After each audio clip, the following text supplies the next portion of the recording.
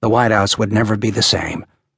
To those who worked there, it was an ill-kept, inconvenient, and dirty old rickety concern, made even shabbier by the heavy footfalls and hard use of Civil War.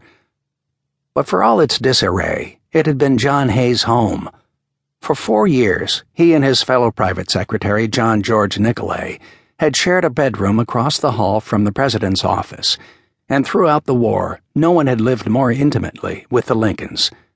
No one had witnessed more closely the toll of work and worry and death, of a son and 750,000 of the nation's sons, upon Abraham Lincoln. To be sure, not every day had been dark, and Lincoln's spirit had not always been so somber.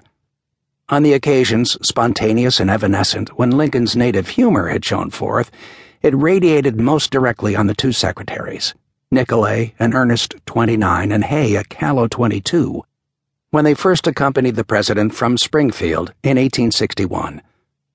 With unconditional devotion and respect, Hay and Nicolay had taken to calling their Zeus-like employer the Tycoon, or the Ancient.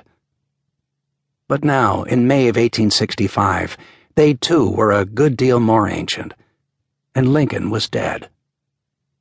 A month after the assassination, the White House seemed like a corpse itself, laid out in the clothes of a stranger. Of the two secretaries, Hay had been struck more bluntly by the murder.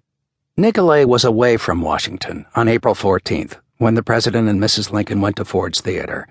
Hay had remained at the White House with Robert Lincoln, the President's eldest son. Over the past 5 years, Robert had spent little time with his father, off at boarding school in 1859 as Lincoln prepared to run for the presidency, away at college in 1860 when Lincoln won his party's nomination and then the national election, gone for nearly the entire Civil War.